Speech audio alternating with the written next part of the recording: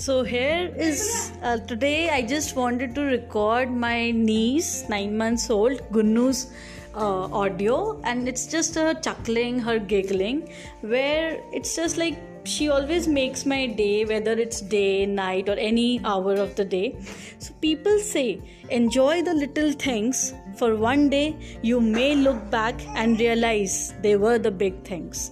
Yes, Gunnu was the one and the only reason which helped me remain sane and light during lockdown. We both spent time that will remain with me forever, like changing nappies, bathing her, lulling her to sleep, feeding her soft food, playing, laughing, crying, and whatnot. She is my little angel. She has been the reason to solidify the fact that kids and animals will always remain closest to my heart. Gunnu is also one of the reasons that her smile makes me forget all the pains, make me feel lighter, and makes my day.